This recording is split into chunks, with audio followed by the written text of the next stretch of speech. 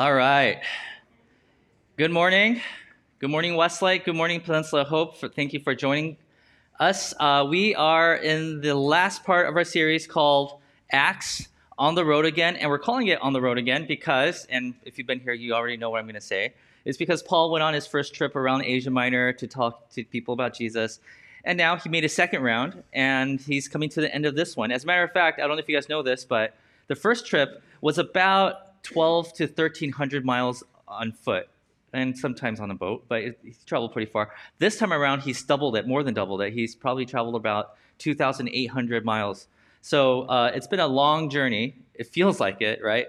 But so we're going to jump right in because I want to start off by asking a question that I like to ask a lot. I bring it up a lot, and I often say this. I say that Jesus loves you so much that he'll accept you for who you are, whoever you are, the way that you are. But because he loves you so much, he doesn't want to keep you the way you are. That he's about transformation. And so the question that I have for you this morning is this: has God been transforming you? And in order to know if God has been transforming you or not, what you have to do is you have to find a point in your history, like maybe when you started your job, and now it's been like 3 years later, and you look back and say, am I the same person that I am now? Like the person that I was 3 years ago when I started that job, am I that same person right now? And if you are not the same person, you have to ask your second follow-up question, which is, am I a better person now, or am I a worse person now? Am I more bitter, or am I a little more pleasant to be around? Am I dressing nicer? Am I, do I look older? Like, am I wiser? Do I know a few more things in life? Like, you have to pick a point in your, like a very definitive moment in your life, and then compare yourself to that. And you ask the question, has God been transforming me? Are you becoming more like Jesus? And by being like Jesus, Paul, in one of his letters that he wrote, he gives us a list of what that looks like. He says it looks like love, joy, peace, goodness, kindness, patience, faithfulness, gentleness, self-control. Do you have more self-control in your life? And if you do see those fruits in your life developing, then God has been transforming you for the better. And if not, then maybe the experiences in your life have made you more callous, and maybe it's made you a little more bitter, made you less loving. You have less joy in your life. You don't feel the peace that you thought you would have by now, right? So it's good to evaluate yourself every once in a while. So today what we're going to do is we're going to look at Paul's life. Since we're coming to the end of Paul's journey, 2,800 miles later, we're coming to the end of that journey, we have to ask, is Paul the same person he was when he started the journey to when he finally finished his journey? Right? And that journey took several years, probably about 3 years. So let's see if he's changed or not. But before we do that, we're going to read the last section of his journey, and then we'll talk about the bigger picture. Okay, so last time, if you remember, Paul was in Corinth. He stayed there for a year and a half. And then, let's continue. Paul stayed on in Corinth for some time. Then he left the brothers and sisters and sailed for Syria, accompanied by Priscilla and Aquila. If you remember, he met these two guys. They're a couple. They're a married couple. They were fellow tent makers with Paul, and they stayed in Corinth for a year and a half. And he's like, now it's my time to leave. But before he sailed, he had his hair cut off. He got a haircut. Awesome. At Cenchreae, because of a vow he had taken. And in Jewish culture, people took vows, like when God promised you something, sometimes they stop cutting their hair. And like in this case, God said, no one's going to attack you while you're here in Corinth. And now that he's leaving Corinth, he feels like, okay, God fulfilled his promise. Shave it all off, and he's on his way. Next. They arrived at Ephesus, so now he's going to a new place. We have to take the boat to get there, where Paul left Priscilla and Aquila. He himself went into the synagogue and reasoned with them, with the Jews. Then, when they asked him to spend more time with them, he declined. People at Ephesus liked him. Paul, can you stay a few more days, a few more weeks, a few more years? He's like, sorry, I can't do that. But before he left, he promised, I will come back if it is God's will. Then he set sail from Ephesus. So I don't know if you can imagine the map in your head. We'll go over the map in a few minutes. He's heading west right now. Then, when he landed in Caesarea, he went up to Jerusalem and greeted the church, and then went down to Antioch. And that's where he started. That concludes his $2,800-mile trip. And that's the end of his second missionary journey. Now, in case this is your first time with us, or you missed a few Sundays when we're talking about the second missionary journey, I want to give you an overview of what's been going on with my favorite map. So let's take a look at the map. So this right here is Europe, Africa, okay? And over here is Antioch. This is where the journey starts. Israel's right here. You see these little lakes right here? This is where it starts. And so the first church was popped up in Jerusalem down here in Israel. And it makes sense because Christianity is an offshoot of Judaism. So it starts right here. Okay, but Antioch is the first model church, meaning what the church was meant to be. And the reason it was different from the one down there is because this one was multicultural, multiracial. There were leadership people who were women and men, and it was just a mix of everything. And that was groundbreaking back then. And as a matter of fact, it might be groundbreaking even today for some churches, right? But this is where the trip started, okay? And when he left here, Paul began his journey as a Jew for the Jews. Paul is a Jewish person, right? And he was actually a Jewish religious leader. And he thought his calling was to go around to the other Jewish synagogues around the world and share with them about Jesus and that there's a new way of connecting with God. Meaning, up until then, they believed that the way they connected with God was by following all the small rules in the Bible. And he's like, guys, we don't have to do that anymore. The way we're going to connect with God is through Jesus. And it's the way that we connect through Jesus is by becoming more and more like him. God's going to transform us from the inside out. And we're going to be more like Jesus. And as we do that, we are connecting with God. We no longer have to follow the Old Testament rules. That was his message. So he was a super high-ranking Jewish authority who was called to go and reach out to other Jewish people in the world.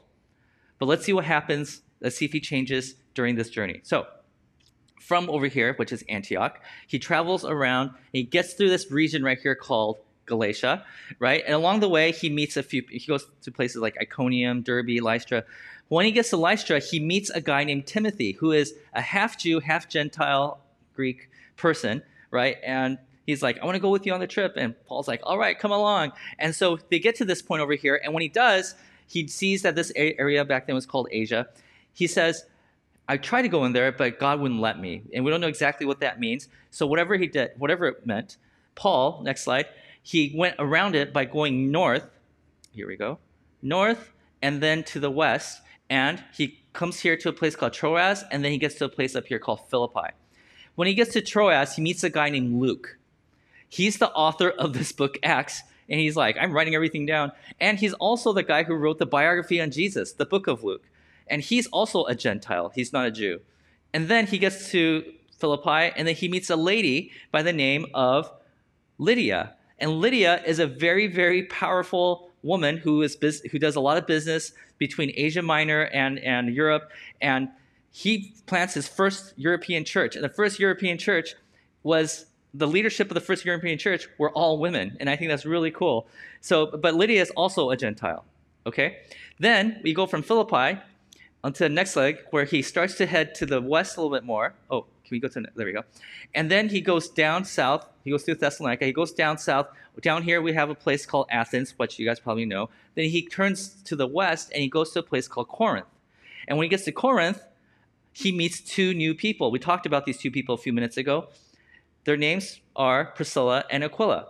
These people are also Gentiles. They lived in Rome. They got kicked out because the Caesar at the time were kicking all the Jews out of his city, right?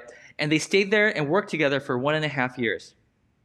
And then, what we read today, Paul's like, it's time for me to leave. I'm going to get a haircut, and then I'm going to go to my next destination.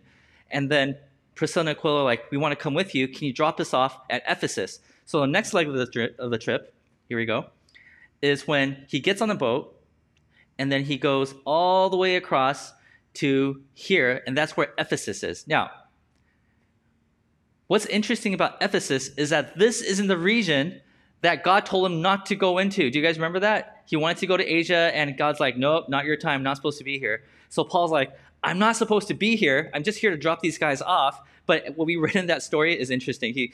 Paul goes in, and he drops off Priscilla and Aquila, and he's like, I just got to go. I got to go to the synagogue and preach there. I just got to go. Maybe God will let me do it once. He steps into the synagogue. It says he reasons with them, which is code for preaching. He went in there and he preached. And then people are like, can you please stay a few more days? He's like, no, I really got to go. God doesn't want me here. He gets in his boat, and then he completes this journey. Next slide. And he goes all the way down here. And I guess the wind conditions were weird because he kind of dips down, and then he comes back up and goes here to Jerusalem. And after he's there, just tell us what he does there. He goes all the way back up to where he started, and that's Antioch. Whew. That's what we've been talking about for the past few weeks. I know it's a lot, okay? But I want you to pay attention, and the reason why I spend a lot of time talking about who he met along the way is because I want you to see the role that these people played in his life. Okay, so remember, where we started was that Paul began his journey as a Jew for the Jews.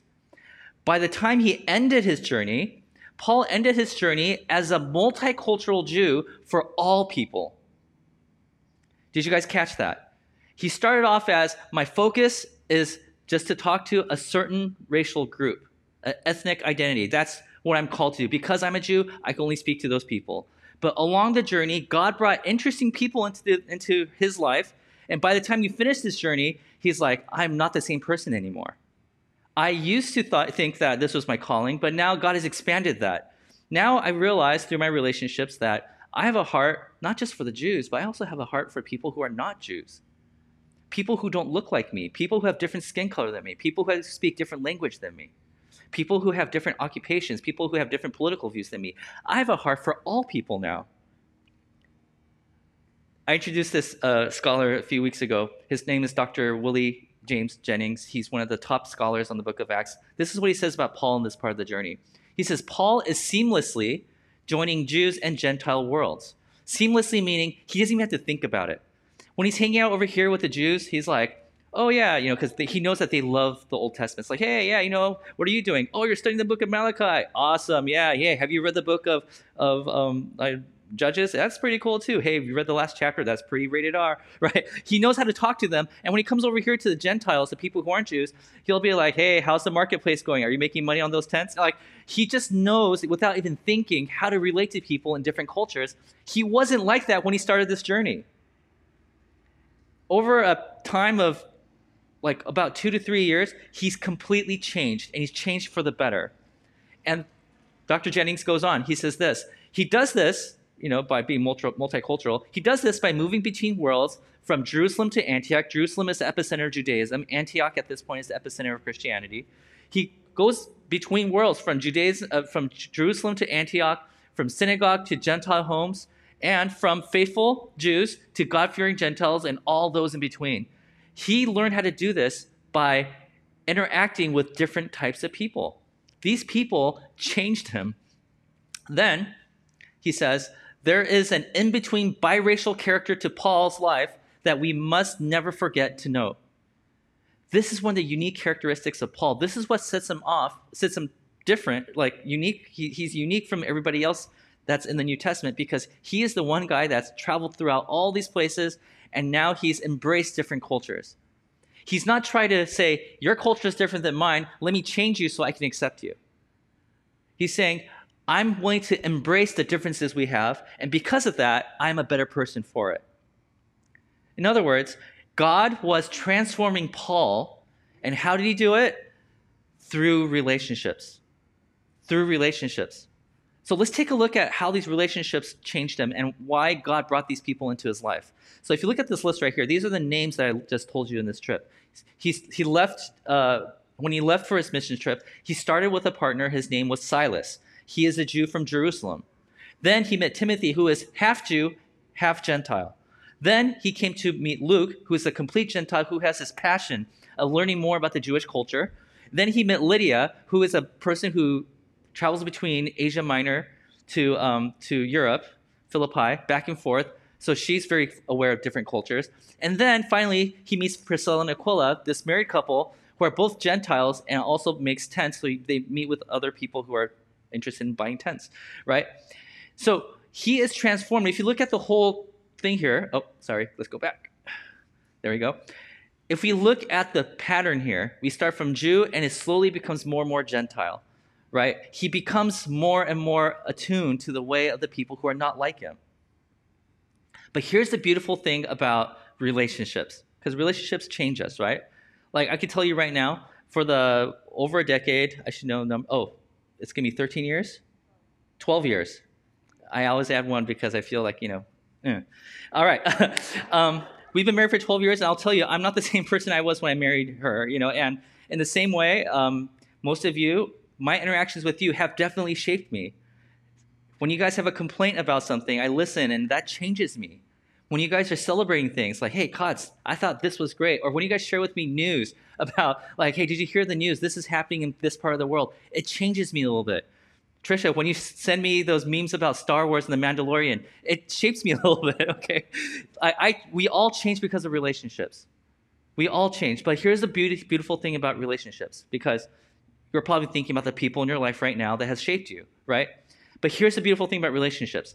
Relationships are a two-way street, which means that while you've been changing me, chances are, and whether if you like to admit it or not, you've been changed by your interactions with me also. You might not notice it, but it has. Maybe you learn to be more gracious towards people who talk for a very long time. I don't know. Maybe you're more patient now because of me. I don't know what I've done for you, okay? But I want to show you what Paul has done for the people that he actually came across. Like, these people changed Paul, but Paul also changed them. So I want to show you the next, let's go to the map. In this whole travel right here, remember he met people here, here, here, here. And when he came to Corinth, he met Priscilla and Aquila. And he said, after being with them for a year and a half, they traveled to Ephesus. He dropped them off, and he finished his journey. Now, Luke, who wrote the book of Acts, he does something interesting here. After Paul finished his trip, Luke is like, let me move the camera back on Ephesus, and I want to show you what happened to Priscilla and Aquila. And he's like, I want to show you what being with Paul for a year and a half has done to them, and what their interactions with different people are doing to the other people around them. So it's like this ripple. Paul did something for Priscilla and Priscilla and Aquila are now doing things for other people. So let's take a look at what Luke says about this in Acts 18:24. Meanwhile, a Jew named Apollos, a native of Alexandria, came to Ephesus. Okay, Alexandria is a university city. There's a huge library there. This is where all the smart people go. Okay, so, people go to UCLA. All right, so anyways. Okay, so they meet a guy named Apollos, and he was a learned man with a thorough knowledge of the scriptures. This guy knows his Old Testament really well. When they talk about scriptures in the New Testament wasn't written yet, so they're always talking about the Old Testament. This guy knows all his passages. If you ask him a question, he's like, yes, I know that passage. I know that one from the book of Joel. I know that one from the book of Ezekiel. I know that from Isaiah. Like, he knows this stuff, right? And it says he had been instructed in the way of the Lord, and he spoke with great fervor and taught about Jesus accurately, though he knew only the baptism of John. Oh, we got to unpack this for a second. This person, Apollos, who we just met in the story, he seems to be traveling. And as he's walking around, he's telling people about Jesus. So he's a Jesus follower, but we never met him before. And as he's traveling around telling people about Jesus, Priscilla and Aquila overhears him talking. They meet for the first time in Ephesus. And as they're listening, they recognize that this guy knows a lot about Jesus. When it comes to the story of Jesus, they have everything down. Apollos got everything right. But they also realize that that Apollos got something wrong. And that is that it says down here, it says that he only knew, go back one slide. Okay, it says he only knew the baptism of John. And we're talking about John the Baptist here. What does that mean? Okay, the baptism of John, and there's like a whole thing that I could talk about for like 15 minutes. So I'll just simplify it and tell you what it means. Baptism of John points back to the Moses story. Okay, and the Moses story is basically people who follow the Mosaic laws, people who follow the 600 plus rules. And so Priscilla and Aquila are sitting there listening to Apollos talk and teach, and they're like, they got everything right about Jesus, but they got the whole thing about how to deal with the Old Testament rules. They got that part wrong. So, as Apollos, next slide. Okay. He began to speak boldly in the synagogue. When Priscilla and Aquila heard him, they invited him to their home and explained to him the way of God more adequately. It's like, Apollos, we just heard you speak. Amazing speaker you are. You got everything right about Jesus. But we need to tell you something that you missed. This is what you missed. You've been telling people that they have to follow the Old Testament rules, that you have to get circumcised, that you have to go through a cleansing ritual before you enter into a place of worship. You have to do all these things. But let me tell you the full story. The full story is that you don't have to follow the Old Testament rules anymore. Yeah, anybody, including women, are free to come to Jesus now. Now, Luke throws in a little small interesting tidbit in what I just read right here. If you look over here, it says Priscilla and Aquila. In that culture, when you talk about a couple, you always put the husband's name first. But here, he puts Priscilla's name in first. And Luke is doing that on purpose to demonstrate like that in this conversation, Priscilla was the one that was talking to Apollos saying that you were wrong about this, wrong about that. And back then, women were not allowed to teach men, especially someone as smart as Apollos. But Apollos sits down and listens and takes in everything that Priscilla is talking about because the very nature of the message that they're preaching is that now both men and women are equal. So it's kind of cool what Luke did here. But so Priscilla and Aquila are sitting there telling Apollos, I know you're on Team Jesus, but you need to know that at this point in history, all people are welcome to Jesus. You don't have to go through those rituals anymore. You don't have to follow those Old Testament rules anymore. And Apollos, he's like, wow, this is like good stuff. And when he discovers this, he's like, I need to spread this news because it's even better than I thought. So next verse, when Apollos wanted to go to Achaia, which is Corinth, so it's funny because they just came from Corinth and now Apollos wants to go to Corinth, so they're kind of crossing paths. The brothers and sisters encouraged him and wrote to the disciples there to welcome him. Like, oh, you're going back to Corinth? We were just there for a year and a half. Here, I'm going to write a letter. Take this and they'll treat you well. So he goes. And when he arrived, he was a great help to those who, by grace, had believed. So he has a really good ministry there. Next verse. For he vigorously refuted his Jewish opponents who were trying to shut them down in public debates, proving from the scriptures that Jesus was the Messiah. Okay, so there's a really interesting thing going on here. Paul traveled around the world and he was being transformed into the person he became at the end of this journey. But along the way, he's imparting his knowledge to people he comes across. And that person, who is now in Ephesus, that couple now, is imparting that onto Apollos, who's going back to Corinth. And over there in Corinth, they're being changed. Do you see what's going on here? Your interactions with people who are not like you is not just changing you. It's also changing the world around you. One person at a time, one influence at a time. God used relationships to transform Paul, right? But what we also know is that God used Paul to transform Priscilla and Aquila, who transformed Apollos, who transformed Corinth. As a matter of fact, if you read the book of 1 Corinthians, when you get to the 3rd chapter, well, by then you'll find out that Corinth is actually in really bad shape at that point. But at that point, you discover that Paul knows what Apollos has done in Corinth, and he's saying, guys, I know a lot of you guys are fans of me because I'm Paul and I started this church here, but I also know some of you guys are fans of Apollos. He's the one that made your church grow big, right? And he's like, please, but don't have allegiance to me or Apollos because we want you guys to have allegiance to Jesus. So it's really interesting that if you read the book of 1 Corinthians, the letter that Paul wrote, that the issue that they were having was that Paul had too much influence there. But the fact here is that this is a domino effect. When you go to work or when you go to school or when you go, meet with your family, take the time to listen. Take the time to let them change you. Maybe God is speaking to you through those people who are not like you. But in doing so, they might be transforming, and as a result of that, they might take that transformation and go somewhere and transform that community. And this is how God changes the world. It's a domino effect, and that's probably the right term for this, but because our theme for this year is ripples, I want to say it's a ripple effect. That wherever we go, we are creating ripples for Jesus through people, through relationships, and in doing so, we are being transformed. So the question I have for you guys today in closing is this. Has God been transforming you? Yeah, Ricky, awesome. Good job. But has God been transforming all of you? Think about a time in your life, like maybe when I got married, or when I had kids, or when I started school, or when I quit that job, or think about that one time in history of your life and compare yourself to that person and say, am I different now? And if not, and you're like, it's been 5 years and I feel like I'm still the same person, then maybe this follow-up question is important for you. Have you been allowing others to speak into your life?